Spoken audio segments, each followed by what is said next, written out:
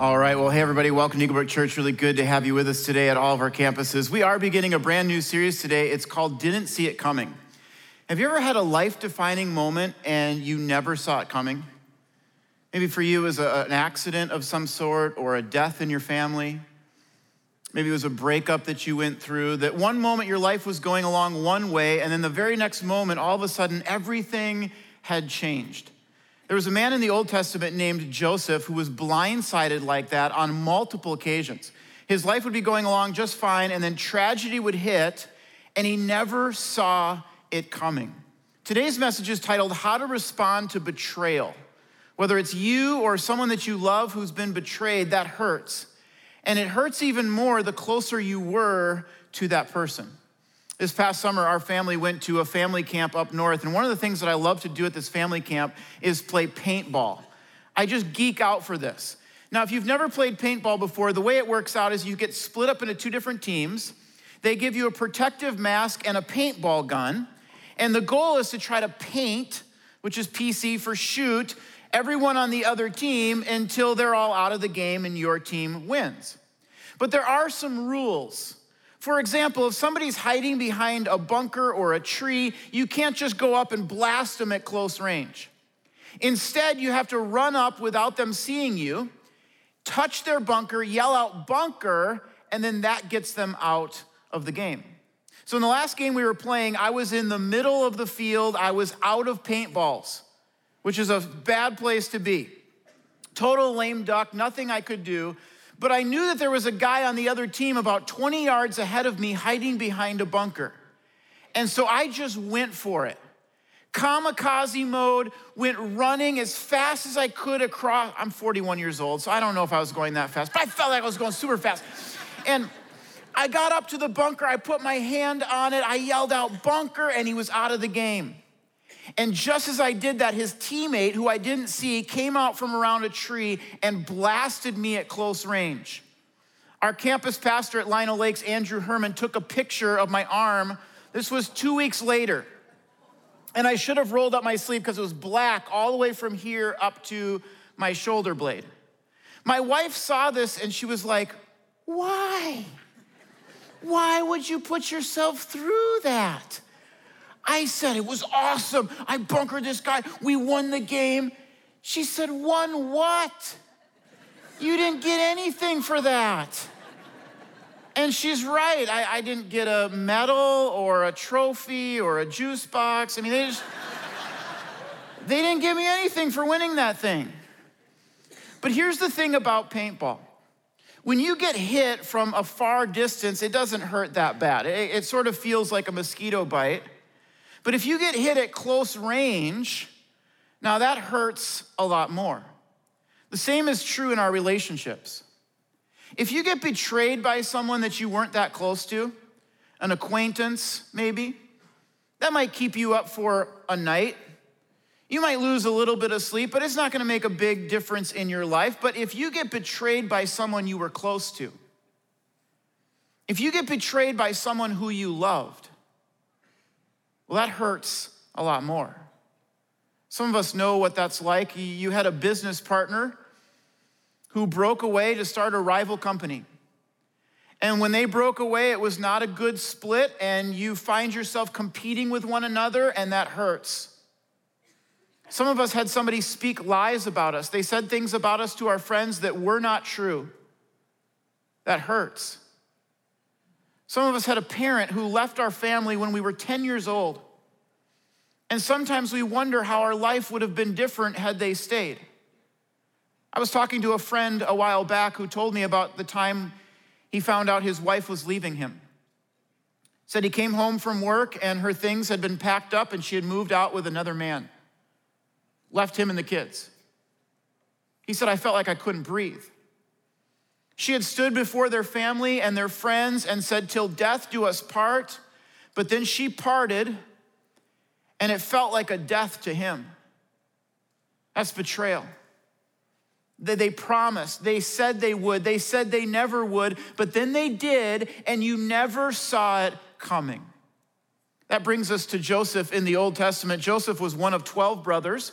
And he was his father's favorite. His father made this abundantly clear when he gave Joseph this beautiful robe, and he didn't give his brothers anything. This would be like on Christmas if you were opening up gifts and you opened up a gift from your parents and they got you some new work gloves. Your mom's like, I just thought, when you're outside working, keep your fingers warm. And you're like, oh, okay, great, that's nice. And then all of a sudden it's time for your brother's gift. And they're like, everybody out to the driveway. And there's a new pickup truck or a new Lexus. And you're going, wait a minute. This doesn't seem right. Favoritism breeds resentment. If you are a parent with multiple kids, if you're a grandparent with multiple grandchildren, and they can sense that you have one that you favor, that's not a good thing. It's not good for you or the kid that you supposedly favor.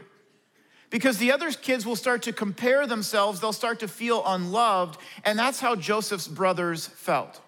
Look at what it says in verse 5. It says this, one night Joseph had a dream and promptly reported the details to his brothers, which you don't always have to share every dream you have. He told his brothers right away, and it says this, causing them to hate him even more. What was this dream about? Well, in the dream, Joseph was out in the field working with his brothers, and they were harvesting bundles of grain, and at one point, his brothers' bundles of grain bowed down to his bundle of grain. In other words, Joseph is saying, hey, you guys are gonna bow down to me one day. And he told his brothers this, and they're like, we hate you even more. We hate the robe. We hate that dad likes you more than us. We hate that you think we're gonna bow down to you someday. We hate all of it. So one day, Joseph's brothers are out working in the field, and Jacob, their father, sends Joseph out to find them. And when they see Joseph coming from a distance, they devise a plan. They say, let's just kill Joseph. We'll throw him in a pit, and then we'll tell dad that some wild animal ate him. And so they do. They rip off the robe, they throw him into a pit, but before they can kill him, they see this caravan of merchants coming along the way towards Egypt. And that's when Judah, the oldest brother, speaks up and he says this, what can we gain by killing our brother? Can you imagine, Joseph, you've just been beaten, you're down in the pit and you're listening to this conversation. You're like, find time to ask that question. What can we gain by killing our brother? That would just give us a guilty conscience. Let us sell Joseph to those Ishmaelite traders. I get a kick out of this. Guys, let's not kill him. Feel like we're gonna feel bad about that. Okay, we're gonna have a guilty conscience. That's gonna keep us up at night. Let's sell him into slavery. Clear conscience on that one. And so they do. They sell him into slavery where he is taken to Egypt. He's sold to a man named Potiphar. And then Joseph's brothers kill a goat. They sprinkle the blood on his robe. They bring it back to their dad and go, guess something happened to Joseph. And that's where we'll pick the story up next week. But Joseph was betrayed by his very own brothers, by his very own family members. That hurts. You ever had something like that happen before? Somebody that you were close to who promised something and then didn't keep that promise. They spoke about you badly behind your back. Their plans were made, but you weren't even invited in the room. Somebody tried to hurt you intentionally. You found a text message on your spouse's phone. You will never forget that moment. But you do not have to live in the pain of that moment. You do not have to let that moment define your life. You can overcome betrayal.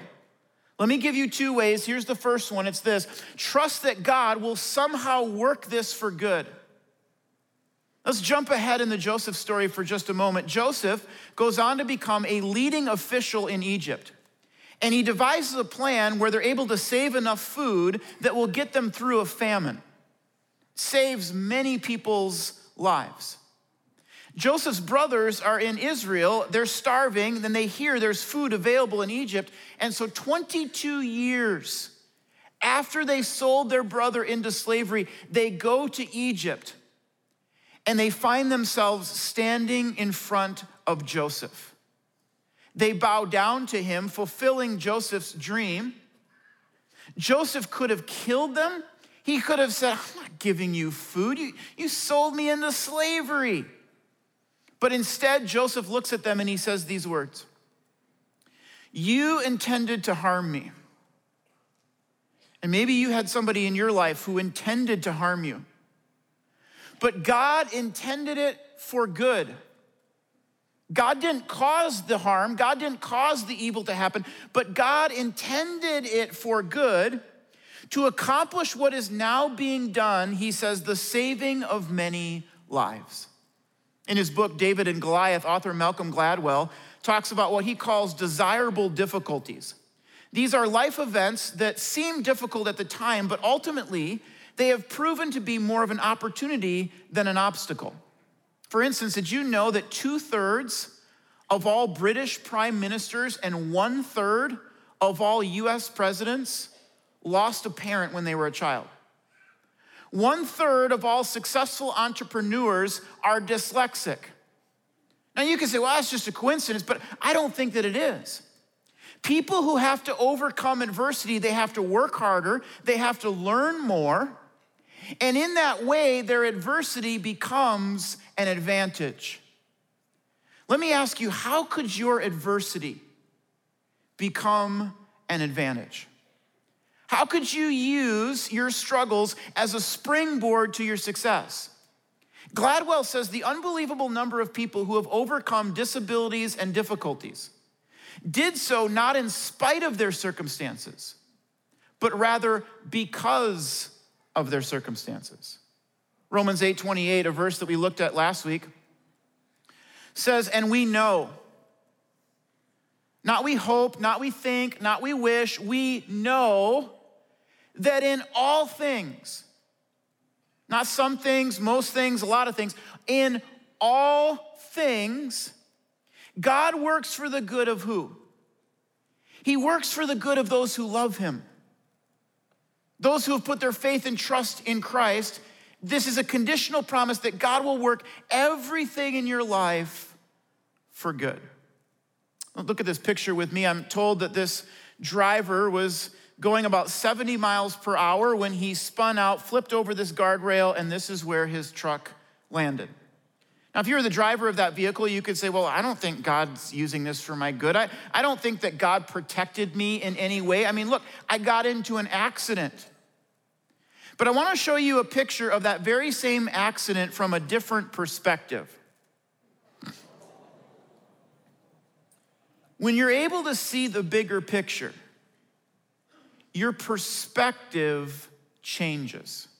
I was listening to a podcast by Susie Larson, who is a local radio program, and she was talking about her pregnancy with her second son. And when she was pregnant, she didn't realize this, but she was bitten by a deer tick and contracted Lyme's disease, but nobody could figure out what the problem was. It wasn't diagnosed for about a year later. So she was experiencing numbness in her face, blurred vision, and she's pregnant with her second son. She said that when her son was born, 4 weeks later, he got an upper respiratory infection. And she says in the podcast, I can remember standing by his crib and praying, God, I cannot take him to the ER. I cannot handle one more thing. Something's wrong with me. I don't know what it is. I've got insomnia. I'm sleepless. I'm full of fear. I'm overwhelmed. I can't handle anything more. Please heal my son so I don't have to take him to the ER. The next night, she had to take her son to the ER. And she said, as I stood by his bed in that hospital room, I remember thinking, God, have you forgotten my address? Have you forgotten about me? And maybe you feel that way today as well. If there's something going on in your life and you're going, God, do you see? Do you see how that person's treating me? Do you see what they're doing to me? Do you see what's happening? Or have you forgotten about me?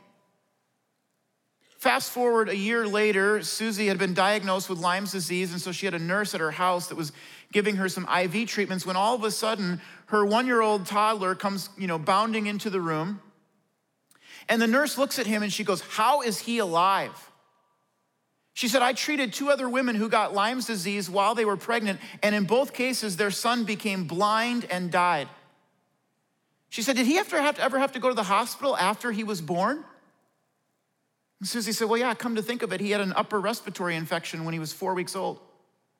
And the nurse said, well, what medications did they give him? And when Susie told the nurse looked at her and said, that saved his life. When you're allowed to see the bigger picture, it changes your perspective.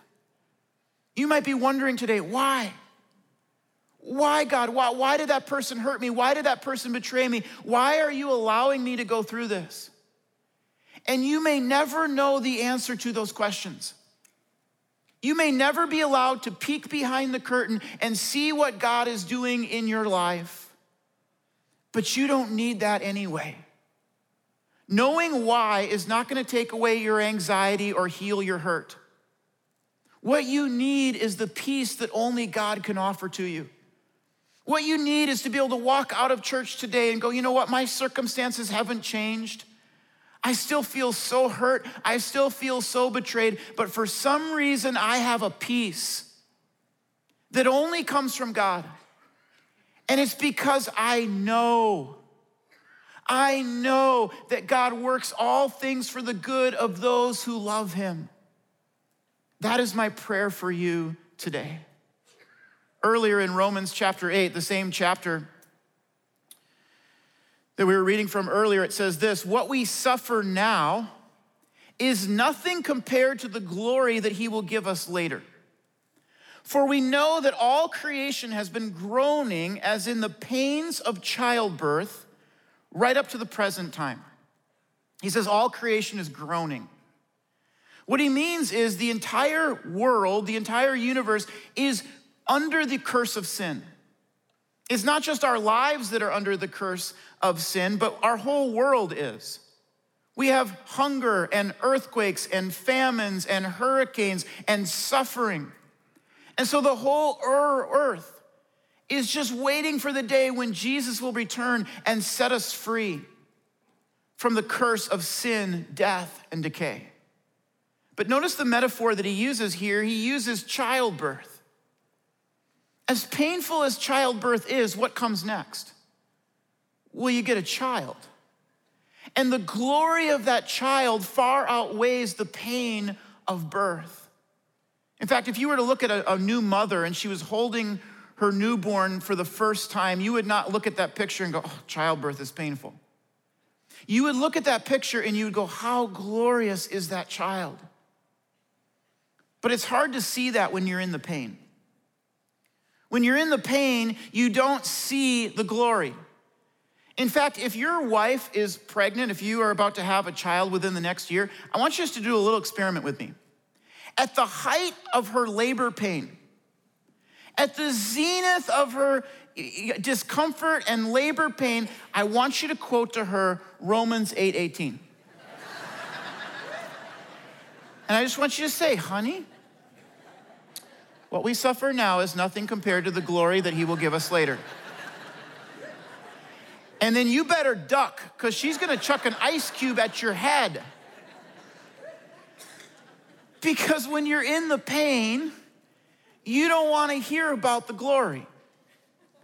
And maybe you find yourself in the pain right now.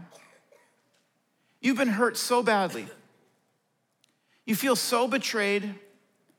You are in so much pain. And I've felt that way before. And so I know what I'm about to say is not gonna take away your pain, but I hope you will cling to this promise with me. That what we suffer now is nothing compared to the glory he will give us later. The glory you may experience here on earth when you see God working all things for your good. You may experience that glory one day in heaven when you see him face to face. But this is a promise that what we are suffering now is like the pains of childbirth. And it's leading up to the glory of a child. Would you declare with me today, I will trust that God will work all things for the good of those who love him, and that my present suffering is nothing compared to the glory I will receive later. Here's the second way that you can overcome betrayal, and it's this: don't allow bitterness to take root. Look what it says in Hebrews chapter 12. It says, watch out that no poisonous root of bitterness grows up to trouble you. It's interesting that he refers to bitterness as a root, because where do roots grow? Well, they grow underground. They grow under the surface. In other words, you could be looking at someone's life and you could think, oh, they're so happy, they've got such a great life. But under the surface, there's a bitter root that's growing. Some of us have had a bitter root growing like that for years. I was cleaning out my closet last year and I realized that I've become attached to certain t-shirts and jerseys that I know I should throw out. I know I should get rid of them, but for some reason, I hang on to them. Let me show you a few of these that I've kept over the years.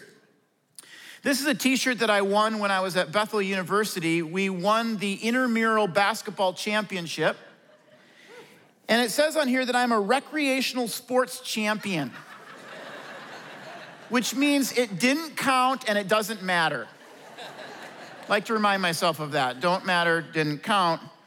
So some reason I hang on to that one. This one for me is kind of a classic. This is from the Twin Spring training when they used to train at Tinker Field in Orlando. I went there as a kid, and so this is kind of a classic t-shirt that I hang on to. I've also got some signed jerseys. I have a signed Ricky Rubio jersey. It's double extra large. So I could never really wear this thing out in public, but for some reason I hang on to it. People have said to me, why don't you just sell it? Make me an offer. Maybe I will sell that one, I don't know. I have another signed jersey that's also worth quite a bit of money, I would believe. This is my 9th grade basketball jersey. That's right, I signed my own jersey. But I didn't sign it Jason Strand, I signed it Strand Diesel, which was my rapper name in high school. I'm actually serious about that. If you don't know, you better ask somebody. All right, this next one is some t-shirts that I got as gifts from people. So this one is from the Strand bookstore in New York. My last name's Strand, and so they got me that one. This one here, somebody spray painted a picture of my son when he was a baby onto a t-shirt. That's creepy. Kind of looks like Chucky a little bit, and so I wear this one on Halloween. You know, you open up the door real quick and kind of get in the kid's face with that one, and more candy for me. So that's kind of how I use that one. And then this last one I really actually like. I got this from someone at Eaglebrook. It's a Waffle House t-shirt. And you know I love me some Waffle House. Now here's the thing about these t-shirts. I know I should get rid of them. I know I shouldn't have them stuffed away in some dark crevice of my closet. I don't wear them anymore. But for some reason, I've become attached to them. Same thing can happen with emotions. There are people who have bitterness and resentment, and it's tucked away in some dark crevice of their heart. And they know they should get rid of it. They know they should throw it out. But for some reason, they don't. They've become attached to it. Look what Paul says in Ephesians 4. He says, get rid of all bitterness, rage, and anger. In other words, take inventory of your heart. And if you find yourself having a root of bitterness towards another person, if you have anger or rage towards someone, you need to get rid of that. You need to throw that out. I've had to do that before in my life. I remember an acquaintance years ago who said something about me that I didn't think was true, and even though I never saw that person for years, anytime I would even hear their name, I would think, I just don't like them. And there was this root of bitterness that was beginning to grow. And I became attached to it. I never felt like forgiving. I never felt like letting it go or throwing it out. But one day I realized I needed to be intentional and I needed to forgive this person. I needed to say, God, would you take that bitter root out of my heart and would you allow me to genuinely forgive that person? so that I can live in freedom. Jesus had to do that. Jesus was betrayed. Look at what it says in Luke 22. It says, Judas went to the chief priests and officers of the temple guard and discussed with them how he might betray Jesus. You say, God, why are you allowing me to be betrayed this way? Well, God allowed his own son to be betrayed. And not by an acquaintance. Not by one of the Pharisees or religious rulers who was always critical of Jesus. No, Judas was one of the 12. We know Judas today as the one who betrayed Jesus, but then he was one of the 12 disciples. He was one of Jesus' closest followers and friends, and he betrayed him. When Jesus was on the cross, looking out over at this crowd of people who had put him there, who had all betrayed him, he said these words out loud. He said, Father, forgive them, for they do not know what they're doing. Last year, a woman named Amber Geiger, a police officer in the Dallas Police Department, pulled into her apartment complex and parked on the 4th level of the parking ramp. She thought she was on the 3rd level of the parking ramp, but she was mistaken, and so she walked to what she believed was her apartment, but really her apartment was 1 level below. As she approached the door, it was slightly open, and as she walked in, there was a man named Botham John who was sitting on the couch watching TV. And in only what can be described as the most tragic of mistakes, of the most tragic lapses in judgment, Amber pulled out her revolver thinking he was a burglar and shot him dead. Now, when this story happened, it was politically charged for all the reasons you could expect, and I'm just gonna ask you not to go there for this moment. There are many people who are much more qualified to speak about that than I am. But when it happened, I remember thinking, what would it be like to be Botham John's father or his brother? And no matter how many years of prison this woman gets, it doesn't bring your son back to life. When the news story dies down, when the debates are done, you have to go to Christmas without your son. You have to celebrate a birthday and he's not there. And you think about how painful that would be. And you think about the bitterness and the rage and the anger that you would feel towards this person who had taken away your son and your brother. At the hearing, Botham John's brother asked the judge if he could speak directly to the defendant. And I want you to see what he had to say. I hope you go to God with all the guilt,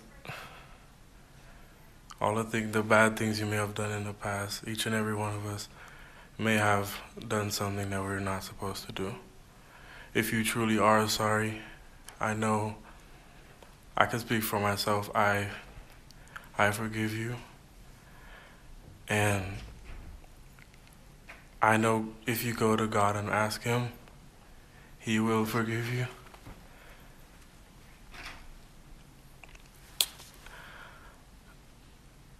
And I don't think anyone could say it.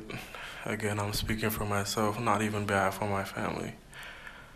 But I love you just like anyone else. And I know that's exactly what both of them would want you to do. And the best would be give your life to Christ. I'm not gonna say anything else. I think giving your life to Christ would be the best thing that both of them would want you to do. Again, I love you as a person. And I don't wish anything bad on you.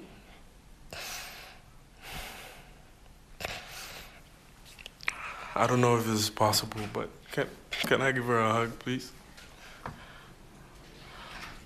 Please? Yes.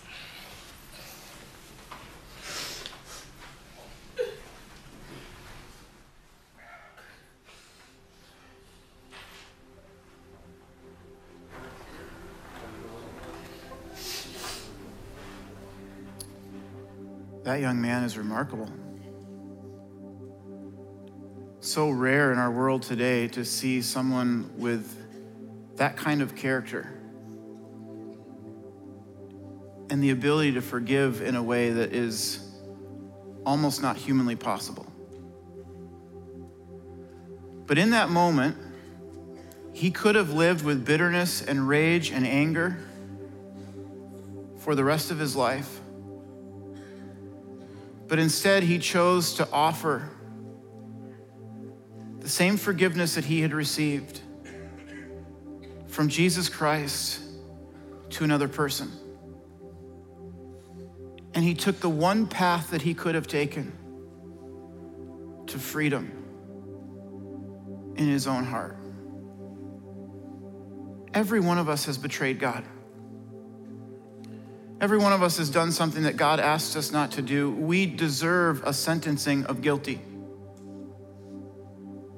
But Jesus Christ walks into that courtroom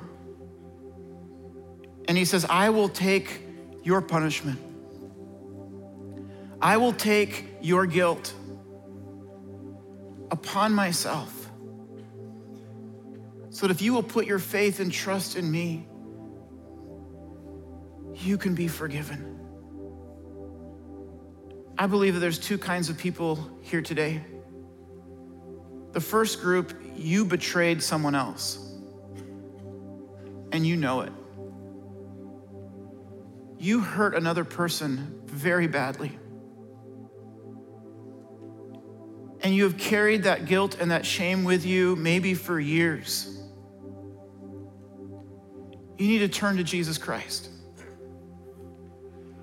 You need to turn to Jesus Christ and receive the forgiveness that only he can offer. He's the only one who can take your guilt and your shame. And there are others of us here. You were betrayed by another person, and it hurt. And in some ways, you don't feel like you've ever become yourself again. You've never gotten back on track. But today, by the power of Jesus Christ, you can overcome betrayal.